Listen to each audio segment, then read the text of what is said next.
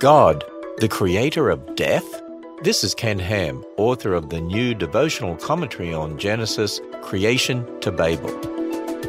Did God use evolution to create? Well, consider what that means. According to evolutionary ideas, billions and billions of creatures have lived and died as life slowly evolved greater complexity. If this is how God created, then the almighty, all-wise, all-knowing God couldn't get creation right. He needed millions of years of random processes and trial and error to finally figure it out. That's not the God of the Bible. And this puts millions of years of death before sin in God's very good creation. And death is described as the consequence of sin, so it can't come before sin. God didn't use evolution. He created in 6 days. Want to know more about creation, evolution, and the age of the earth? Visit us at AnswersRadio.com and subscribe for free daily email insights from Ken Ham at AnswersRadio.com.